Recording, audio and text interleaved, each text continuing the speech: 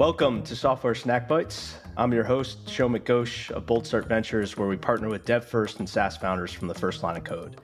Today, we're excited to have Muji on the pod. Muji is the founder and writer of Hhhypergrowth, which contains the best technical research that I've read on software companies and other companies outside of that too, but broadly software companies. We'll link to some popular posts in the show notes, but I highly recommend people to subscribe to Muji's service as I do. I'm about as deep as one can get in the infrastructure world, and I still subscribe. I'm an avid reader, and so I encourage you all to do so as well. So today we're going to cover a lot of surface area, particularly in infrastructure, data infrastructure, edge networks, SASE network security, and also just how Muji goes about doing the research into new companies and technologies. So welcome to the show, Muji. Why, thanks, Shomik. So let's dive in. We're going to start with data broadly and data infrastructure. And so you have a couple posts where you go into this in great depth, but I would like to just ask you to describe the high-level differences between Snowflake, Redshift, and BigQuery to start us off. Yeah, sure. Those are all major competitors in cloud data warehouses that kind of emerged with AWS and Redshift, which is basically a glorified Postgres database that is tuned for analytical capabilities. And then BigQuery emerged and really changed that model from hosted clusters of a data warehouse into a serverless model. And Snowflake emerged out of that train of thought where they wanted to go serverless in that you didn't have to worry about the underlying infrastructure, set up specific cluster sizes and that sort of thing. Or they greatly dumbed it down. But they really focused on the separation of storage and compute, which is a paradigm that emerged out of Hadoop and big data to greatly be able to scale up those two factors independently, and really did it in a turnkey fashion. So they're aiming to be a much simpler platform where you don't have to go in with a lot of expertise, have really very few knobs that you can turn to adjust the performance. You pick some simple t-shirt sizes for what size of cluster you want, small, medium, and large, and you can really hone those clusters around the same pool of data in Snowflake based on individual work cases and departments and such. So you can have one cluster dedicated to all the ingest and all the data engineering, data manipulation as data flows into the data warehouse, and you can have another for all the business analytics going on, another one for data science use. That's really what companies have the option here is no infrastructural concerns whatsoever, but they can really hone their usage and focus on that kind of price to performance combination in Snowflake really easily. And so I think they had a benefit over where a lot of the hyperscalers were going with Redshift and BigQuery. However, I'd say that those hyperscalers are catching up to some of the unique features of Snowflake. And that was going to be my question. So the separation of storage and compute, it helps explain maybe the initial breakout of Snowflake, right? But the hyperscalers aren't stupid. But still, Snowflake continues to gain more and more adoption and continue to expand. And so what in your mind is the reason for that? Like, I don't think it's as simple, and maybe you think it is, but like, I don't think it's just the multi-cloud story, right? I don't think it's like, hey, we span across all clouds or something, but maybe that's how you view it. I'm just curious, like, what do you think still keeps Snowflake moving so fast ahead of, some of those other competitors? Yeah, certainly multi-cloud plays into it. They're cloud neutral essentially in that they have regions across clouds. They can span across clouds, across regions, so that I can have one department using Azure in Europe and another using AWS in the United States. And that data can seamlessly migrate between the two to keep them both in sync. So they, again, have really kind of dumbed down the infrastructure. That's actually quite complicated in the world of databases. Distributed data and how you distribute data and keep things in sync is difficult and needs to be constantly managed and monitored. That, again, is greatly simplified in their turnkey platform. That's part of their uniqueness. Again, they had the separation of storage and compute.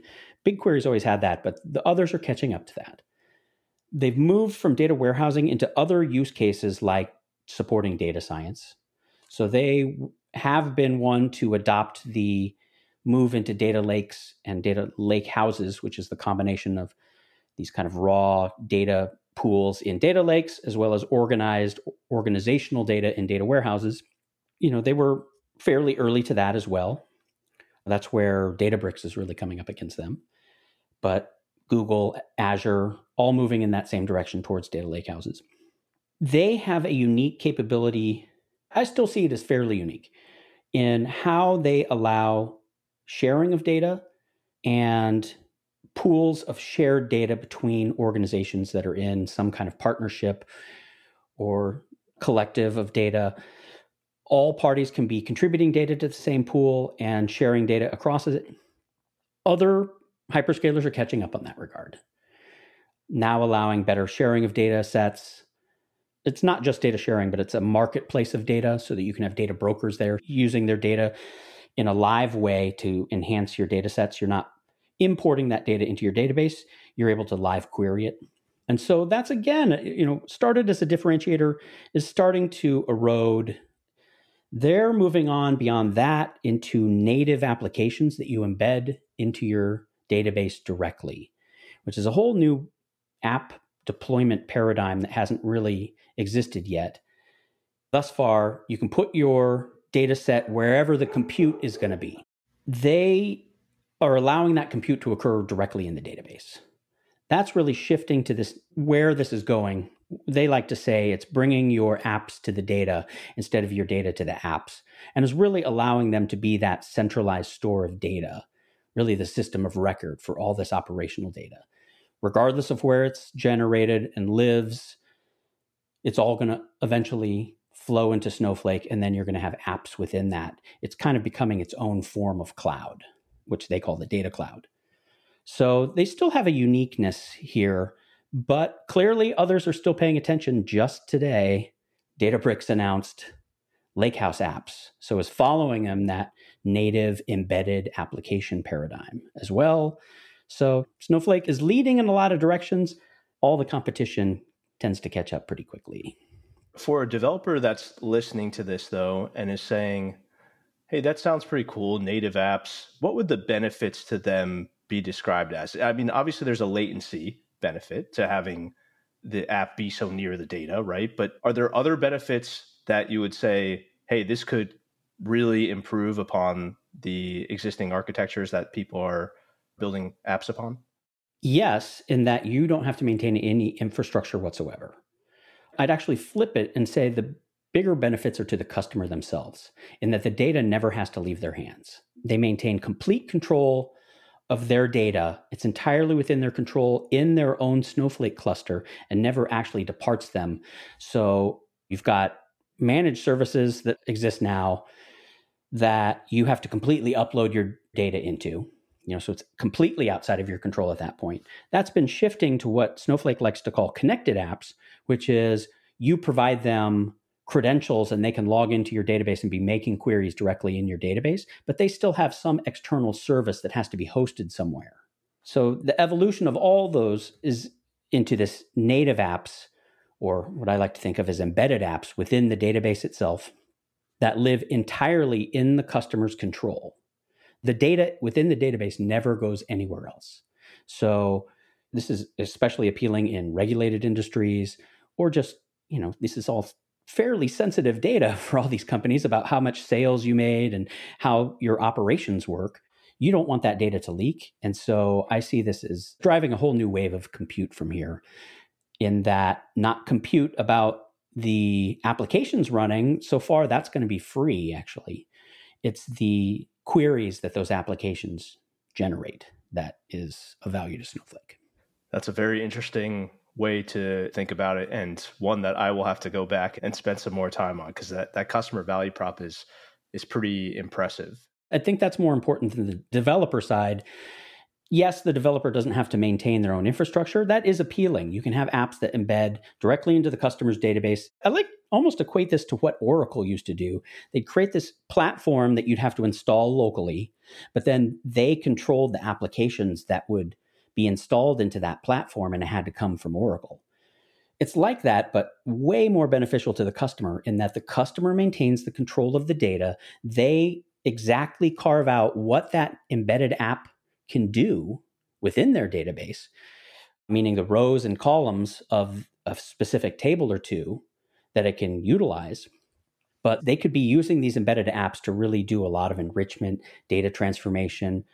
I think the new wave of AI and ML features coming just this summit, Snowflake Summit that's occurring next week, there's going to be risk scoring, fraud detection. These are going to be installable as native apps directly into your database at this point.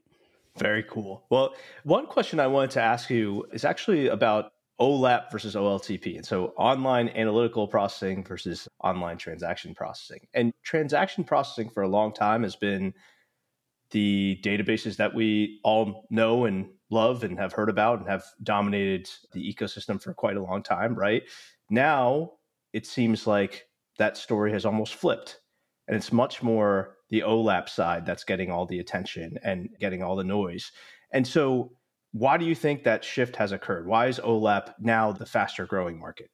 I always have an avoidance of the giant acronyms if I can help it. Those are ones I tend to avoid. I like to consider them as the operational databases are the transactional ones. And the analytical databases are the ones that are collecting data out of those operational databases and pooling it all together into one place for you to manage the entirety of your global operations. And so operational versus analytical is the way I like to separate those two. Absolutely, analytical has risen in that what used to be a data warehouse, you'd have to buy some incredibly beefy server to host this on. And even then, it would have to churn for hours and hours and even days on certain analytical problems as it crunched all your historical data to come up with this month's reports.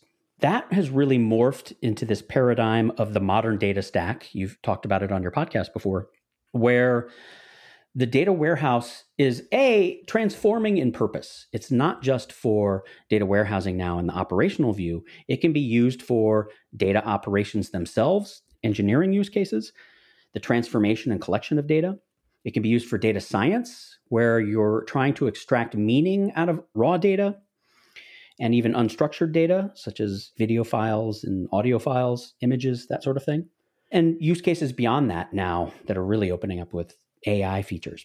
And so it's changing the purpose of what the store of data really means to a company. But beyond that, the modern data stack is being built with the data warehouse, let's just call it more broadly the data lakehouse, as a big pool of data that a lot of different tools and departments and use cases all interconnect to. And so now you have sales organization tools that can better leverage that data within that platform. You have marketing campaigns that can derive out of that sales data and know how to segment your customers into cohorts and know how to message them. And so you're really using that underlying data to not just look at it and try to make human-driven decisions about where your business needs to go, but it's really driving the business at this point. And so it's the importance of that now becoming kind of the beating heart of business, in that your business needs to be data-driven. You need to know your inventory levels, your supply chain, demand, and how it's shifting on a real-time basis.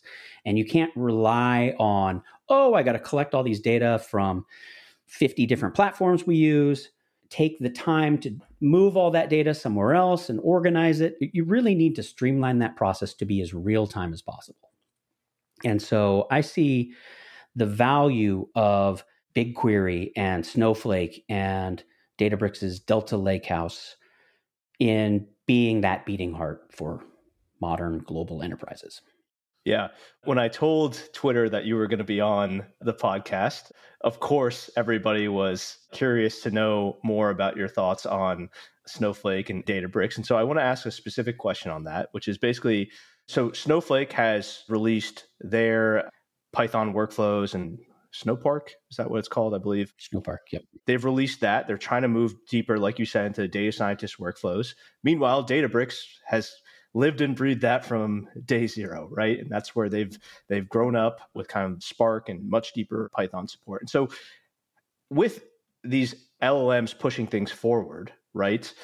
who almost has, I say, more of the edge in terms of those AI workloads, right? Do you think Snowpark and Snowflake has covered enough surface area to be able to start to take those on, or is it still mostly going to be on the Databricks side? I see it as both being appropriate.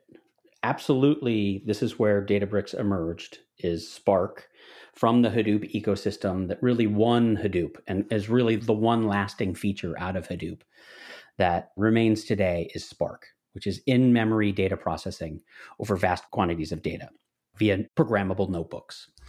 And so it's fantastic for data exploration, data manipulation, and analysis, and ultimately data science and driving machine learning jobs. That is what Databricks lives and breathes. And so they're, of course, highly ideal tool for this moment in time if you have a data department, if you have a data science department, I should say. So if you are running your own models, you're creating your own models, it's a great platform for that. That is what Snowflake has been trying to move towards over time. They've long said that they've had data science use cases, but it really was unlocked with Snowpark, which is their answer for Spark embedded within the Snowflake platform. So you can run Spark jobs and you convert Snowpark into Spark jobs and run it directly on the database. So this is Snowflake moving towards Databricks. Databricks at the same time has been moving towards Snowflake by creating a whole new open source Delta Lake, added Delta sharing and data governance on top of it. And so they've been moving towards that same long-term goal to collide. Absolutely. We'll have to see how well Snowpark does. They certainly claim that it is highly performant, but really that depends on where you're running Spark. And I think a lot of it benefits from running Spark directly adjacent to the data. You're not piping that data to some other process in AWS and Azure, wherever you're hosting that Snowflake database, to then process that data further. It's all right there. You have so much less data movement. That is a huge part of that performance gain. Like they did with data warehousing, I think they're trying for a simpler platform. So it's really, do you have the expertise to use these kind of do-it-yourself components, manage these things yourself in a open source Delta Lake, but then use Databricks' proprietary engine on top of it and platform, or they can, they're going to be moving into managing it for you as well and move into more turnkey services, of course, from here. But it's, do you have the resources to run all that yourself, or do you want a turnkey platform to do it for you in Snowflake? So that, for me, is the big difference between those platforms. Of course, this is also where Azure is moving with its new data lakehouse called Fabric. It's where Google has been moving with its Big Lake and BigQuery and how well it's integrating Spark deeply into its own platform, kind of circumventing the need for Databricks, who happen to be a partner of theirs as well. So, there's a lot of friend and enemy movements within the same companies.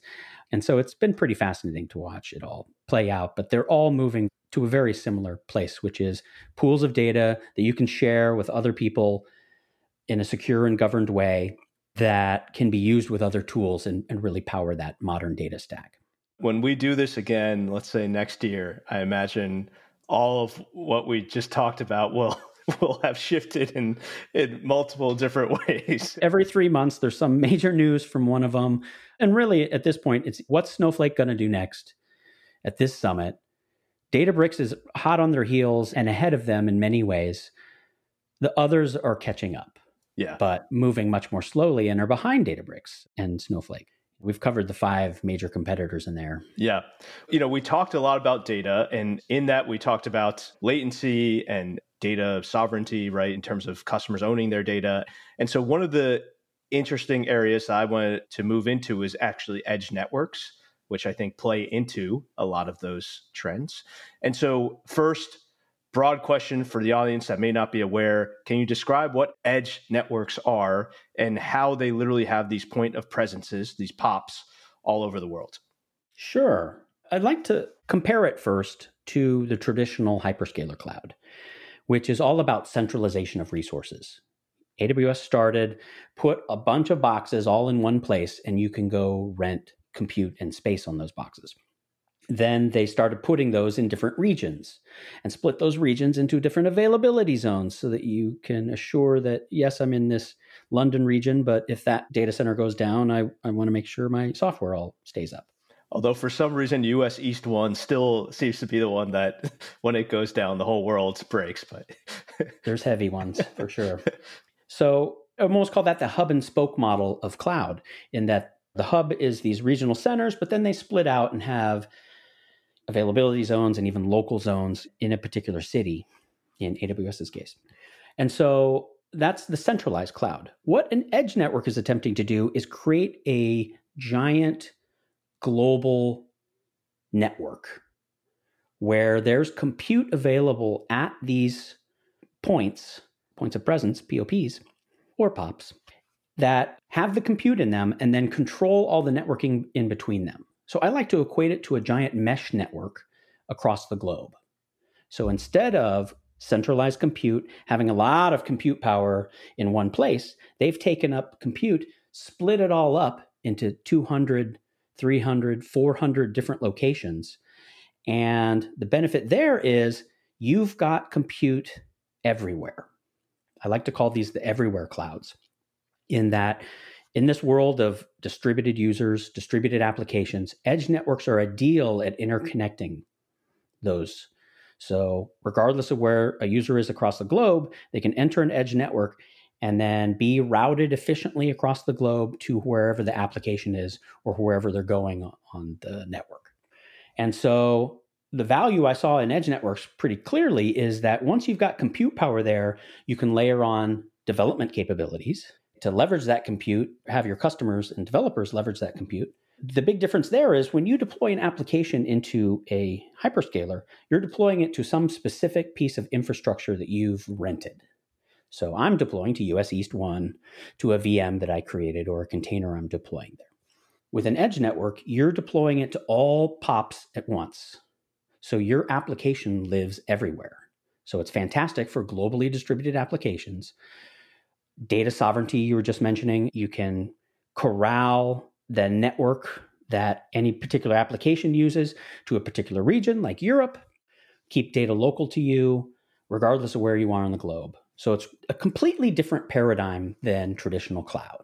That lays a great framework. And so then now the trend, as you were saying, that, hey, you can start to put development tools on top of that. And so Cloudflare has come out with Workers and Fastly has Compute at Edge. Yes. So why are you so excited about those products now being layered on top of these edge networks? Well, what I think it gives these companies, if they have the resources to do it, is optionality, in that you've got a giant programmable network. I like to think of the POPs not as nodes where the compute lives. I like to think of them as gateways in and out of that global network.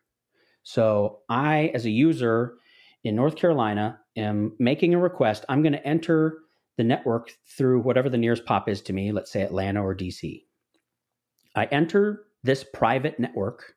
I get efficiently routed to wherever I need to go. So if I'm going to a server in Hong Kong, I'm going to route through their network from that point forward in a secure private network to wherever is nearest to the application where I'm going. Now, that's where I like the potential here, is that the optionality that gives, in that these companies can start pivoting towards security products. With Cloudflare, they were already very security focused over application stacks. Now that can be down to the individual networking requests going on. Much less than they can build on application development environments on top of it. So developers can take advantage of that compute as well as themselves. They are building these tools on their own application developer network. They're dogfooding their own product in order to build their next wave of products. And so I really like that architecture. Yeah. And so did the market there for 2021. Loved everything, but loved edge networks. And of course, there's a lot of jubilation about the potential of these, but it's finding the profits then of all these product lines that's now the challenge. You know, AWS is CloudFront, right? So why is it that AWS, GCP, Azure, anybody, they already have these regions set up all over the world, right? And then it's not like Cloudflare is using Equinix and, whatever, all the other data center REITs and providers that are out there for their POPs, right? So like, what are we missing? Like, why can't AWS just go and do the same exact thing and just be like, hey, we've created this same edge network, just like you get with Cloudflare for any developer to use?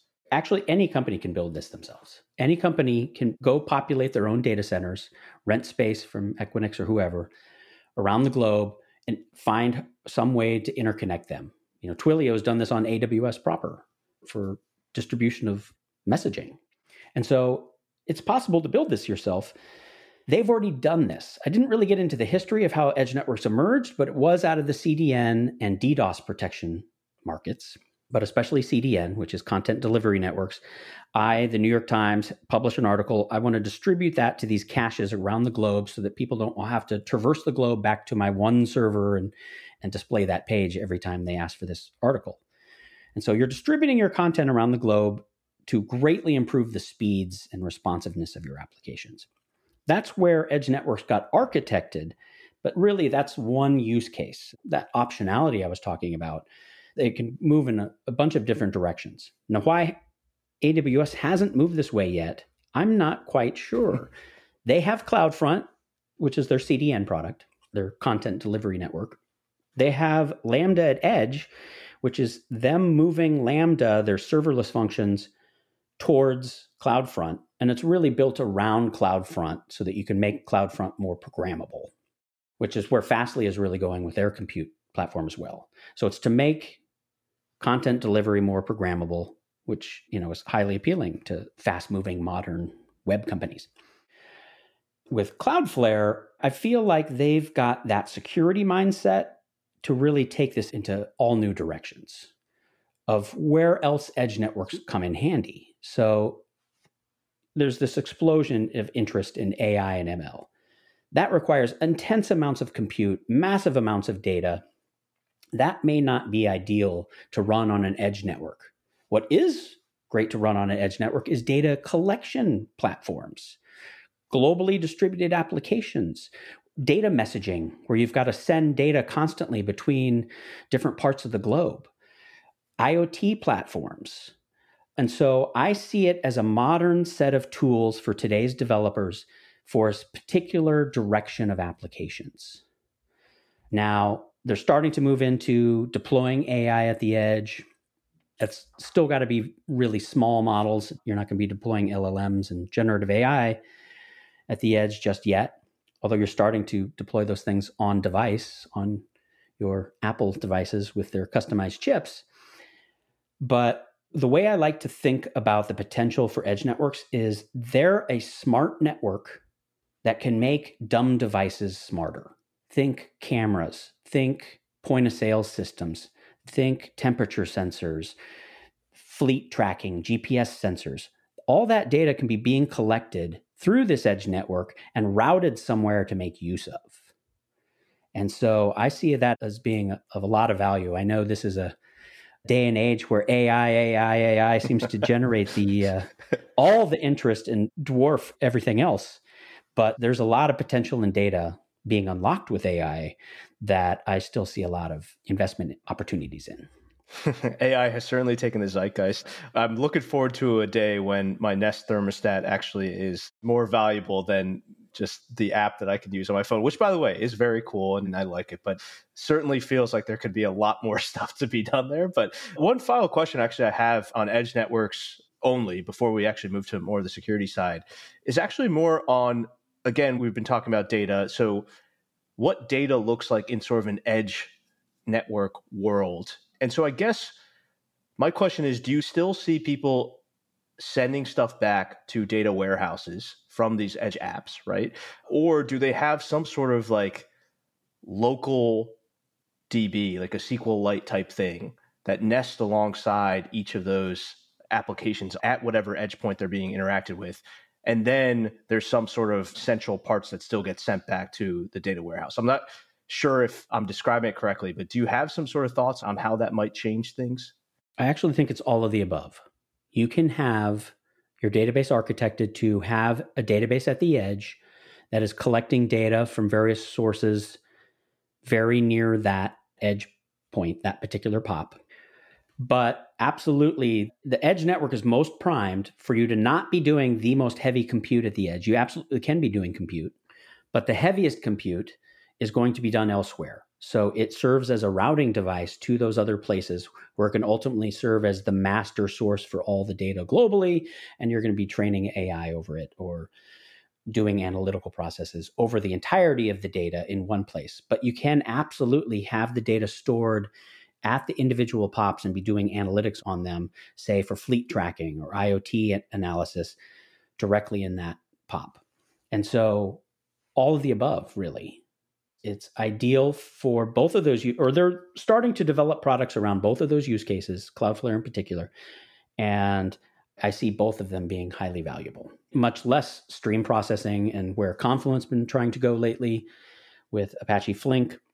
There's value in real-time data and data in motion. And I think edge networks are primed for that as well. Got it. So it almost might be people choosing what is specialized for the task that they're looking for, but still it's not necessarily changing the existing paradigm. It's just adding some other things to it that they could start to use. So yeah, it's providing the networking. Yeah. You don't have to build this highly distributed network of collection points yourself. You can leverage this as a whole new type of cloud. Yeah. Well, you were one of the first people who got me thinking about SASE networks.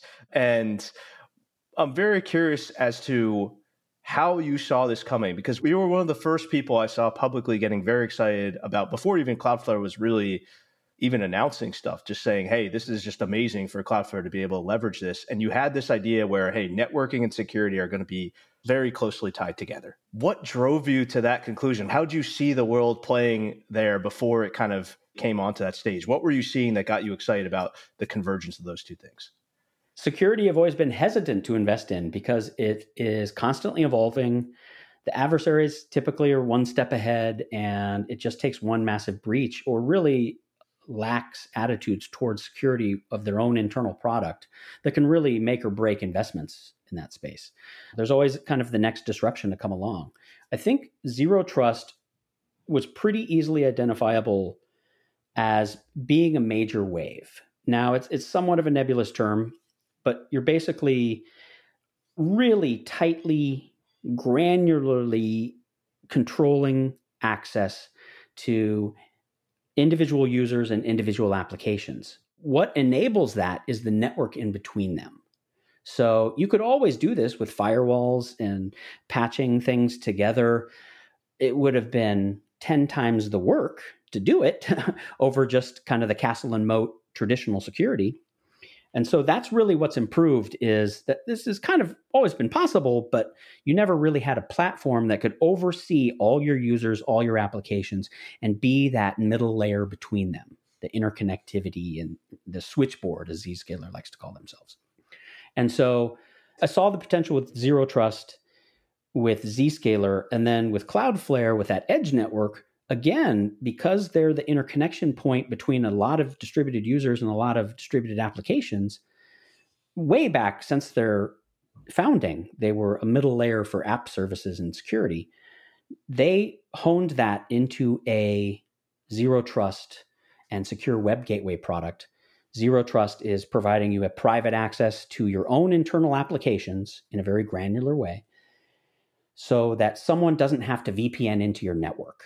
They provide a layer where a user can directly access an application, never being on your network directly.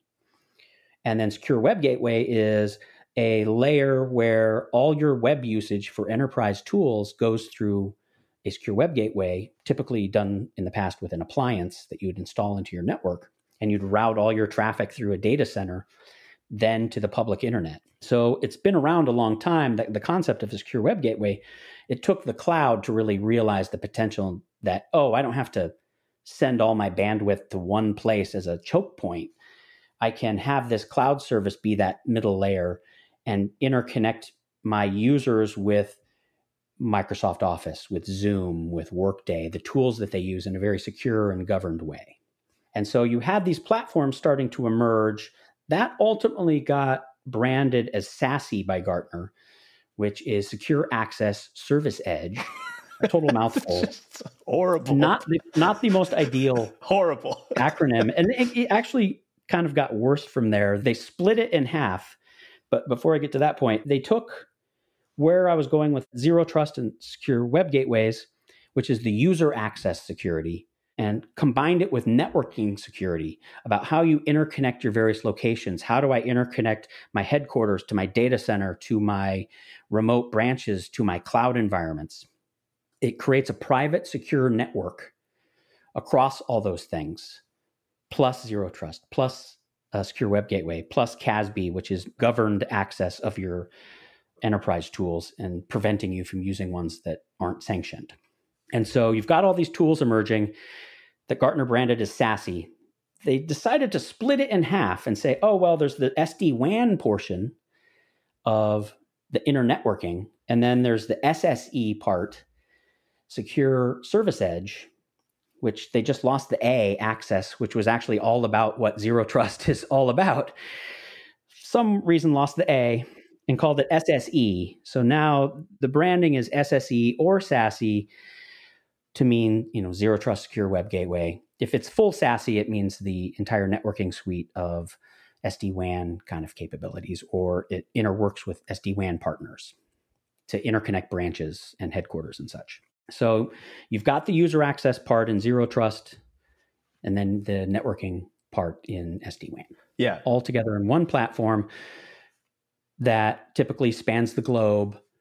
Again, why edge networks are so ideally suited in that your users can be anywhere, your apps can be anywhere, your cloud environments, your retail locations, your factories, whatnot. SASE platform serves as the interconnection of all those points globally. But I want to dive deeper into Cloudflare specifically, because why did you think they were so well positioned versus, obviously, I think actually you were at one point, and maybe still are, long Zscaler, and you've studied Netscope and Cato and all the other players out there, right? But from the beginning, you were very excited about Cloudflare moving into this world. And you were one of the few people that was very excited about it and just pounding the table for this makes a lot of sense. So what was that? Why specifically Cloudflare versus Zscaler, Netscope, some of the others? Well, specifically for Cloudflare is the optionality. So enterprise security of user access. These are my users. These are the apps they're doing, either private apps or SaaS apps that exist out in the world, or they're interconnecting to clouds, or it was just ideally architected through their years and years of being a CDN, and DDoS protection was ideally architected for a SASE network. And in fact, Gartner has said in some of their reviews and market guides that an edge network-based platform is the best architecture for this because of their distributed POPs and because of how they can segment traffic and provide other things like smart routing around problematic areas of the internet, etc. And so Cloudflare was very ideally situated from how it had architected itself, but it was very nascent to this market. It was brand new in January 2020 when I was discovering the company, right before COVID hit. And then, of course, everything kind of went out the window with work from home over the next year plus and drove all that excitement in SASE networks. Definitely got ahead of itself because even Gartner's own recommendations and, Gartner and Forrester, the industry minders, have been all over this as a trend of SASE networks and zero trust. And now SSE, or what Gartner calls it. I just like to call it all zero trust. But it's slowly being adopted as the next generation of network security. You're leaving that world behind of castle and moat because you cannot draw a moat around my headquarters and retail locations across the United States and a cloud environment over here in this region. And then, oh, wait, in Europe, we just acquired someone and now have to draw it around Azure, even though we use AWS over here. And you just can't draw these boundaries. And then the workforce entirely went remote.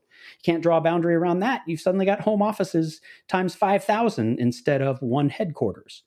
And so it just made clear sense to me that it was the next generation, the coming wave of what network security was going to mean. Not these kind of point-to-point solutions, not firewalls around everything, VPNing into your office in order to even use the internet tools that the office uses. And so it's really enabled by the cloud. And then I feel like edge networks are very uniquely situated to provide this kind of capability. Of course, going up against huge names like Zscaler that defined this category for the most part, or at least with Zero Trust and Secure Web Gateway cloud natively. And now Palo Alto obviously has been hugely risen into this direction, and it is the primary focus for them, which is interesting in that it eats their other market. But they've found a way to navigate it where it's not so much eating their market, that they leverage their existing pool of firewalls that they sell out into the world that you're installing not only on premise and branches, but also in the cloud. They're virtual firewalls that you install on a VM or a container into the cloud environments. They're providing a massive managed service over those that interconnect them all into a rough platform. But that's remarkably for them has proven a great strategy, because then they can still sell all the firewalls and a SASE service on top of it. The fact that they can still lead with firewalls is just remarkable to me. Just, it doesn't seem to have slowed down at all. And that would not have been what I would have expected going in. The threat environment continually gets worse and worse. It's so hard from a firewall perspective to maintain security, to know who to grant access moving into your environment, and even those inside going out of your environment. They have navigated it extremely well. When I thought Palo Alto was becoming a Frankenstein of acquisitions over the 3-year period, and then I thought because this was being served by cloud platforms that firewalls would kind of become a relic, that you did need individual connection from any point into the cloud platform or edge platform. But as I said, somehow Palo Alto has really walked the line quite impressively. But the traditional model of security and the new one, and actually I think in retrospect, I did not give Palo Alto much credit and was not that interested in them as a company because of what was emerging in Zscaler, Cloudflare, Netscope, etc. So kudos to them for navigating that. I think what ultimately happened is the reticence of IT organizations to give up something out of their control. They're so used to buying a bunch of appliances. Once they had those things in place and configured and stuff, it was all under their control. Now it's a total nightmare because you have to maintain it continuously. You have to patch things every other day, it feels like. Constantly monitor things, so many false positives. And it's just, network security is extremely difficult to manage on an ongoing daily basis. So I thought turnkey and better solutions would preclude that. But I think IT departments are like, nope, we know this method of security that's all firewall based. And Palo Alto played that transition from traditional to next gen quite well. They made some very impressive acquisitions. I got to hand it to them on the M&A front. Just amazing companies.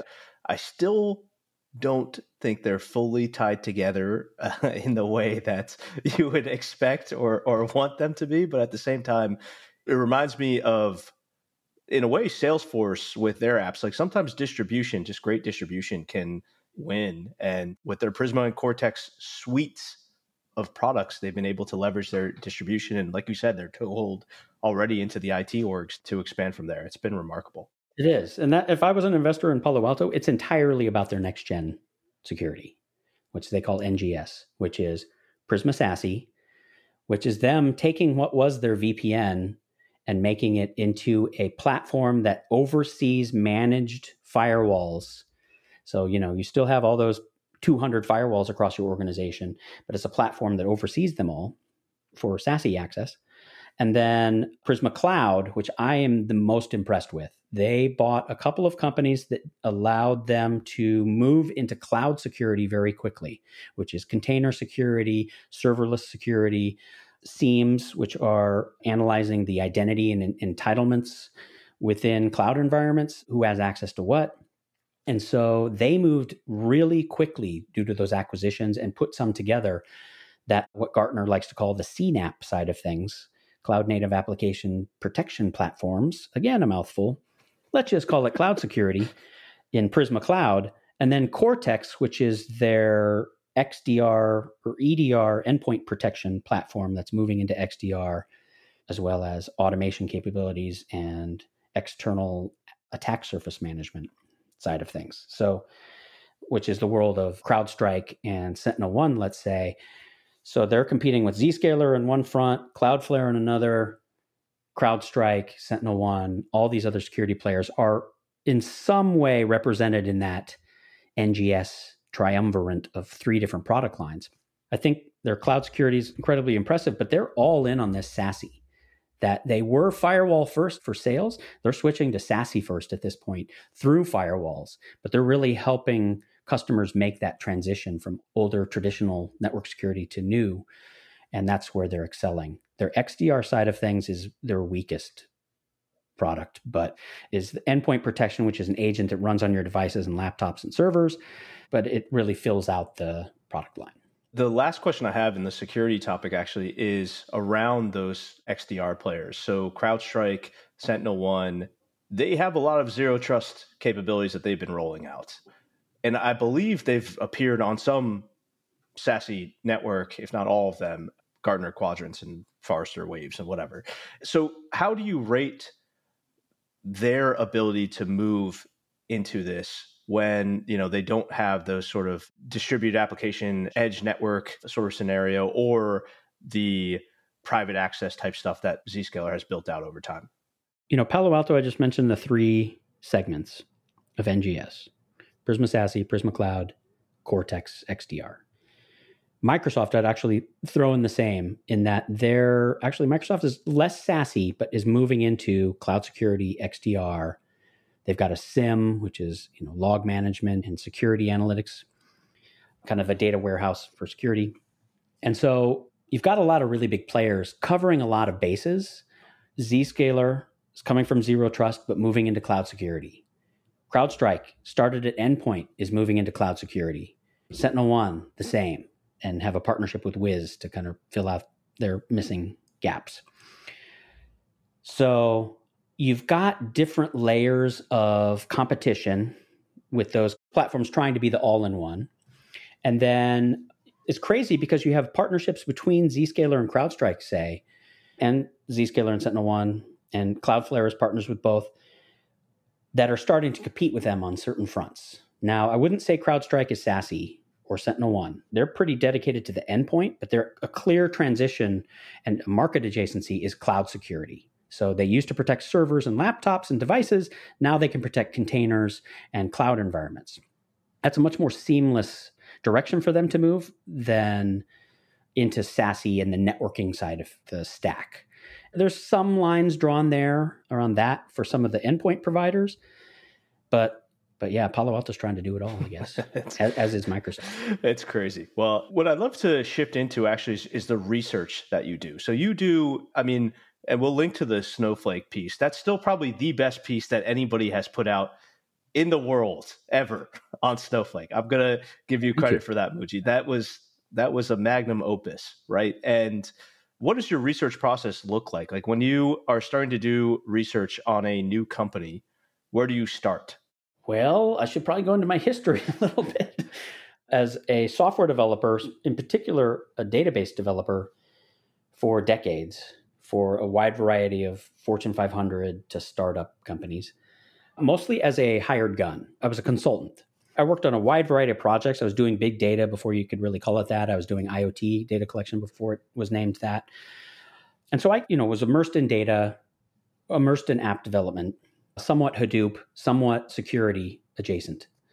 And so did that for years, ultimately was a lead architect in designing these systems out of open source components. That engineering background was critical to my research collection because I'm so used to seeing what the capabilities are of this platform, figuring out, what's the extent of this platform, what are the adjacencies. So when I look at a tech company, I can understand what they do, but I feel like I have pretty good insight into where they're going to go next. And that's really what I cover in some of these pieces. When I research, it's a bit of a free-for-all. It's really about the research tool of where I'm keeping this. I have my own tool I use called Obsidian, which is a lot like Roam, if you're familiar. A lot of people use Notion. You've got these personalized wikis that you can have. I love this modern wave of research tools to really capture in all these things, collect a bunch of links. I keep running notes of everything. And it's really, for me, writing it down that really drives it in for me versus just reading. And so I like to think of my service as a collector of all this data and then honing it down into something useful and understandable for the non-technical investment folk out there. So it's looking at a lot of marketing materials, product announcements, the financials, obviously, to understand the mechanics of the business, and then customer conferences I also find quite handy. It's interesting, though, because you do a blend of primary research where you go to those user conferences and you talk about, hey, I saw this customer talk about it, how they used it, so on and so forth. But then meanwhile, you'll also be like, I won't actually mention whatever company it was because I forget, but you'll sometimes mention like, you know what, the marketing materials of this company are really shitty. And so you're doing both. You're going primary research, but then you're also seem to be reading the materials put out by the company. And so why are you doing that? Like if you're already doing the primary research, right? Like why also look at the marketing materials? Because those are, usually fluff. Like what are you looking for? What are you trying to tease apart in that?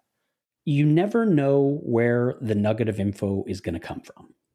So to me, yes, the marketing is often a lot of fluff. I can directly name the company that I was critical of their marketing materials. I'm talking about Zscaler.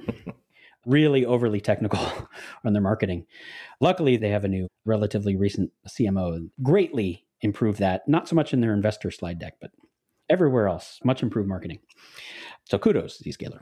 But it's part of my magic, I guess, in my service is understanding the mechanics of the business. How do they price? What's the potential to scale? And ultimately the success of this investment. But also, I like to understand the architecture of what they've built and where it can go next to try to identify those market adjacencies that they can easily pivot into. And so that was the appeal of edge networks, for instance. Once I discovered what they had built for a different purpose, which is sitting between a user and an application in order to control content caching and denial of service attacks, is being pivoted into other things like now zero trust security and secure web gateways, an app development platform, etc. Understanding that underlying architecture, I think, helps me know where or how easy some of these adjacencies will be and where these companies are going. So it's the marketing materials is more just to understand the platform. I do like to dive into some of the white papers about architecture so I can understand the difference between, say, what Zscaler is calling SASE, what Palo Alto is calling SASE, and what Cloudflare is calling SASE are absolutely three different architectures. But because of how deep I investigated Cloudflare's platform, for instance, I could see where they could potentially take this and start, as the CEO likes to say, spinning out S-curves from there. As long as they can sell them, it's fantastic. They're a complete innovation machine. So unfortunately, I love this stuff from an engineering perspective. So it's so easy to go down a rabbit hole with any of this that you can watch, the founders on a podcast. You can watch 16 hours of customer conference videos. You do need an aperture to control and focus in on the most important parts, which is typically the keynote of the customer conferences. And what are they releasing in the product releases and the PR that they really want people to know about are typically where I need to focus most. But you just never know where little insights are going to come from. So when you find a new technology that you're excited about, say it's OpenTelemetry, it's eBPF, it's WebAssembly, it's whatever. When do you get the sense that, oh, okay, let me dive into that? Is it because you're seeing it pop up in the marketing materials more often? Is it because you're hearing about it talked about more often on transcripts? Or is it just like, oh, this is really cool, like from an architecture perspective, let me go dive deep into this to figure it out? Well, I'm just excited I know what all those things are. So there's been so many rise of so many fads technologically. AI, we're in the midst of it right now. It's so visible to so many people that the hype train is absolutely at the highest right now.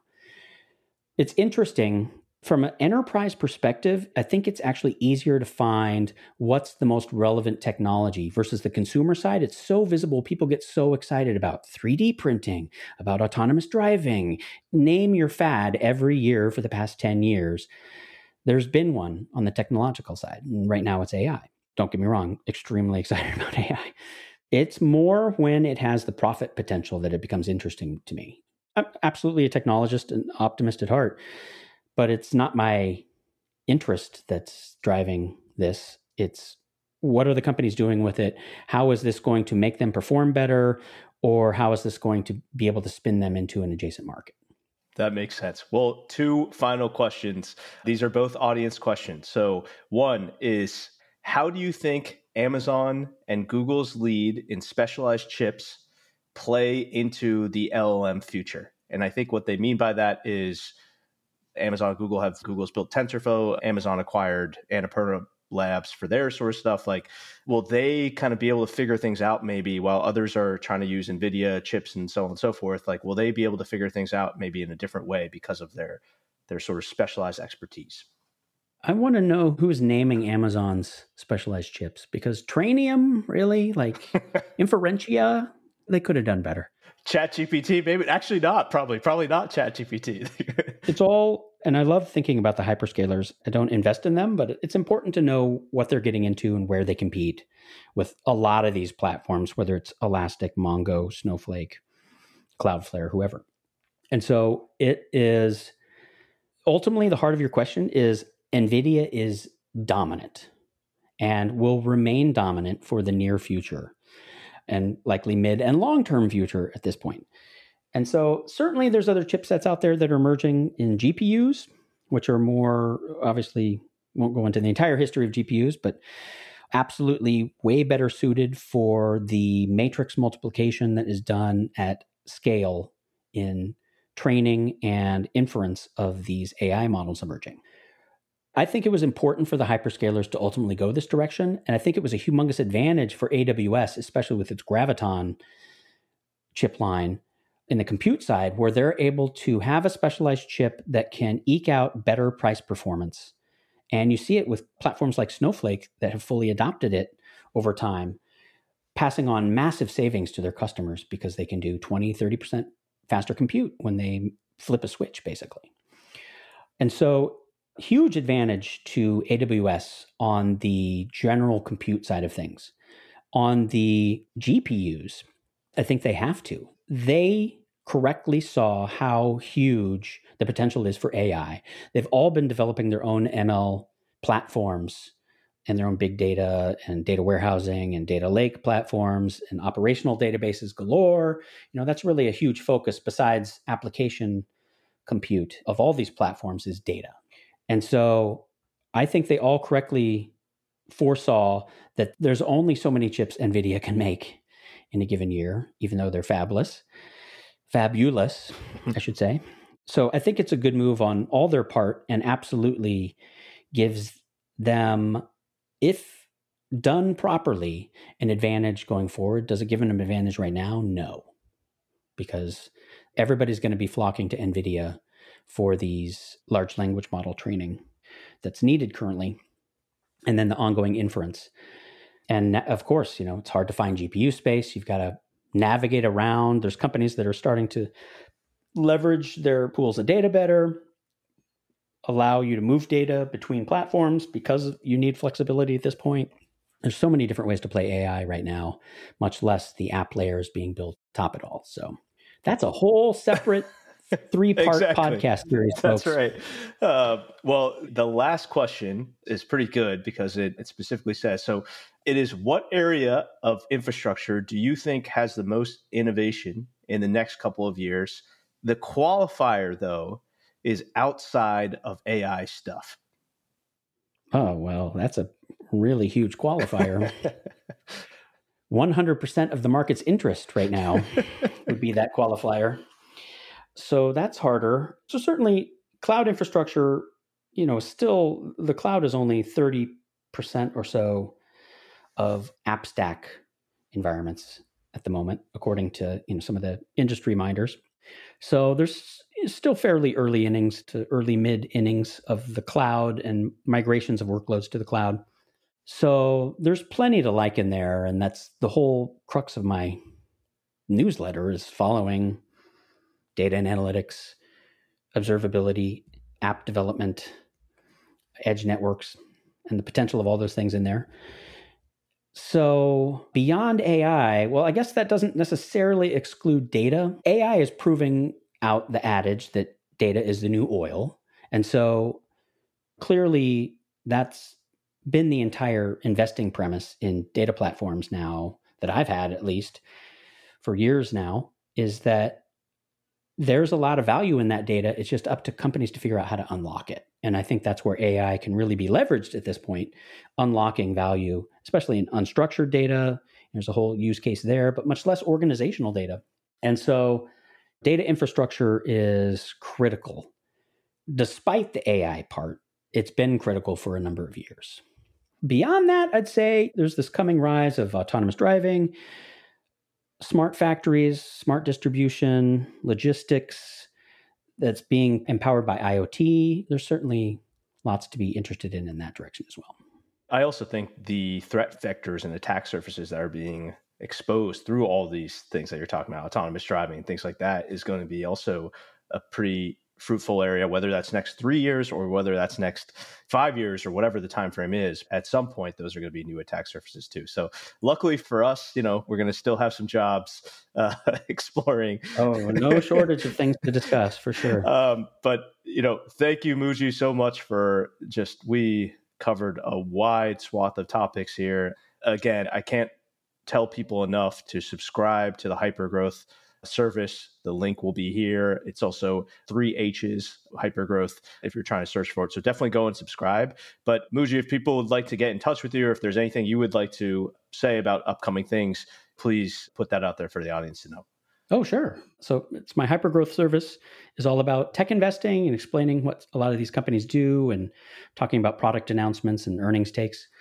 I am going to start another newsletter that goes a little more general and starts talking about the hyperscalers a bit more and more big tech. So look for that soon, but you can find me on Twitter as @hhhypergrowth.com for more details.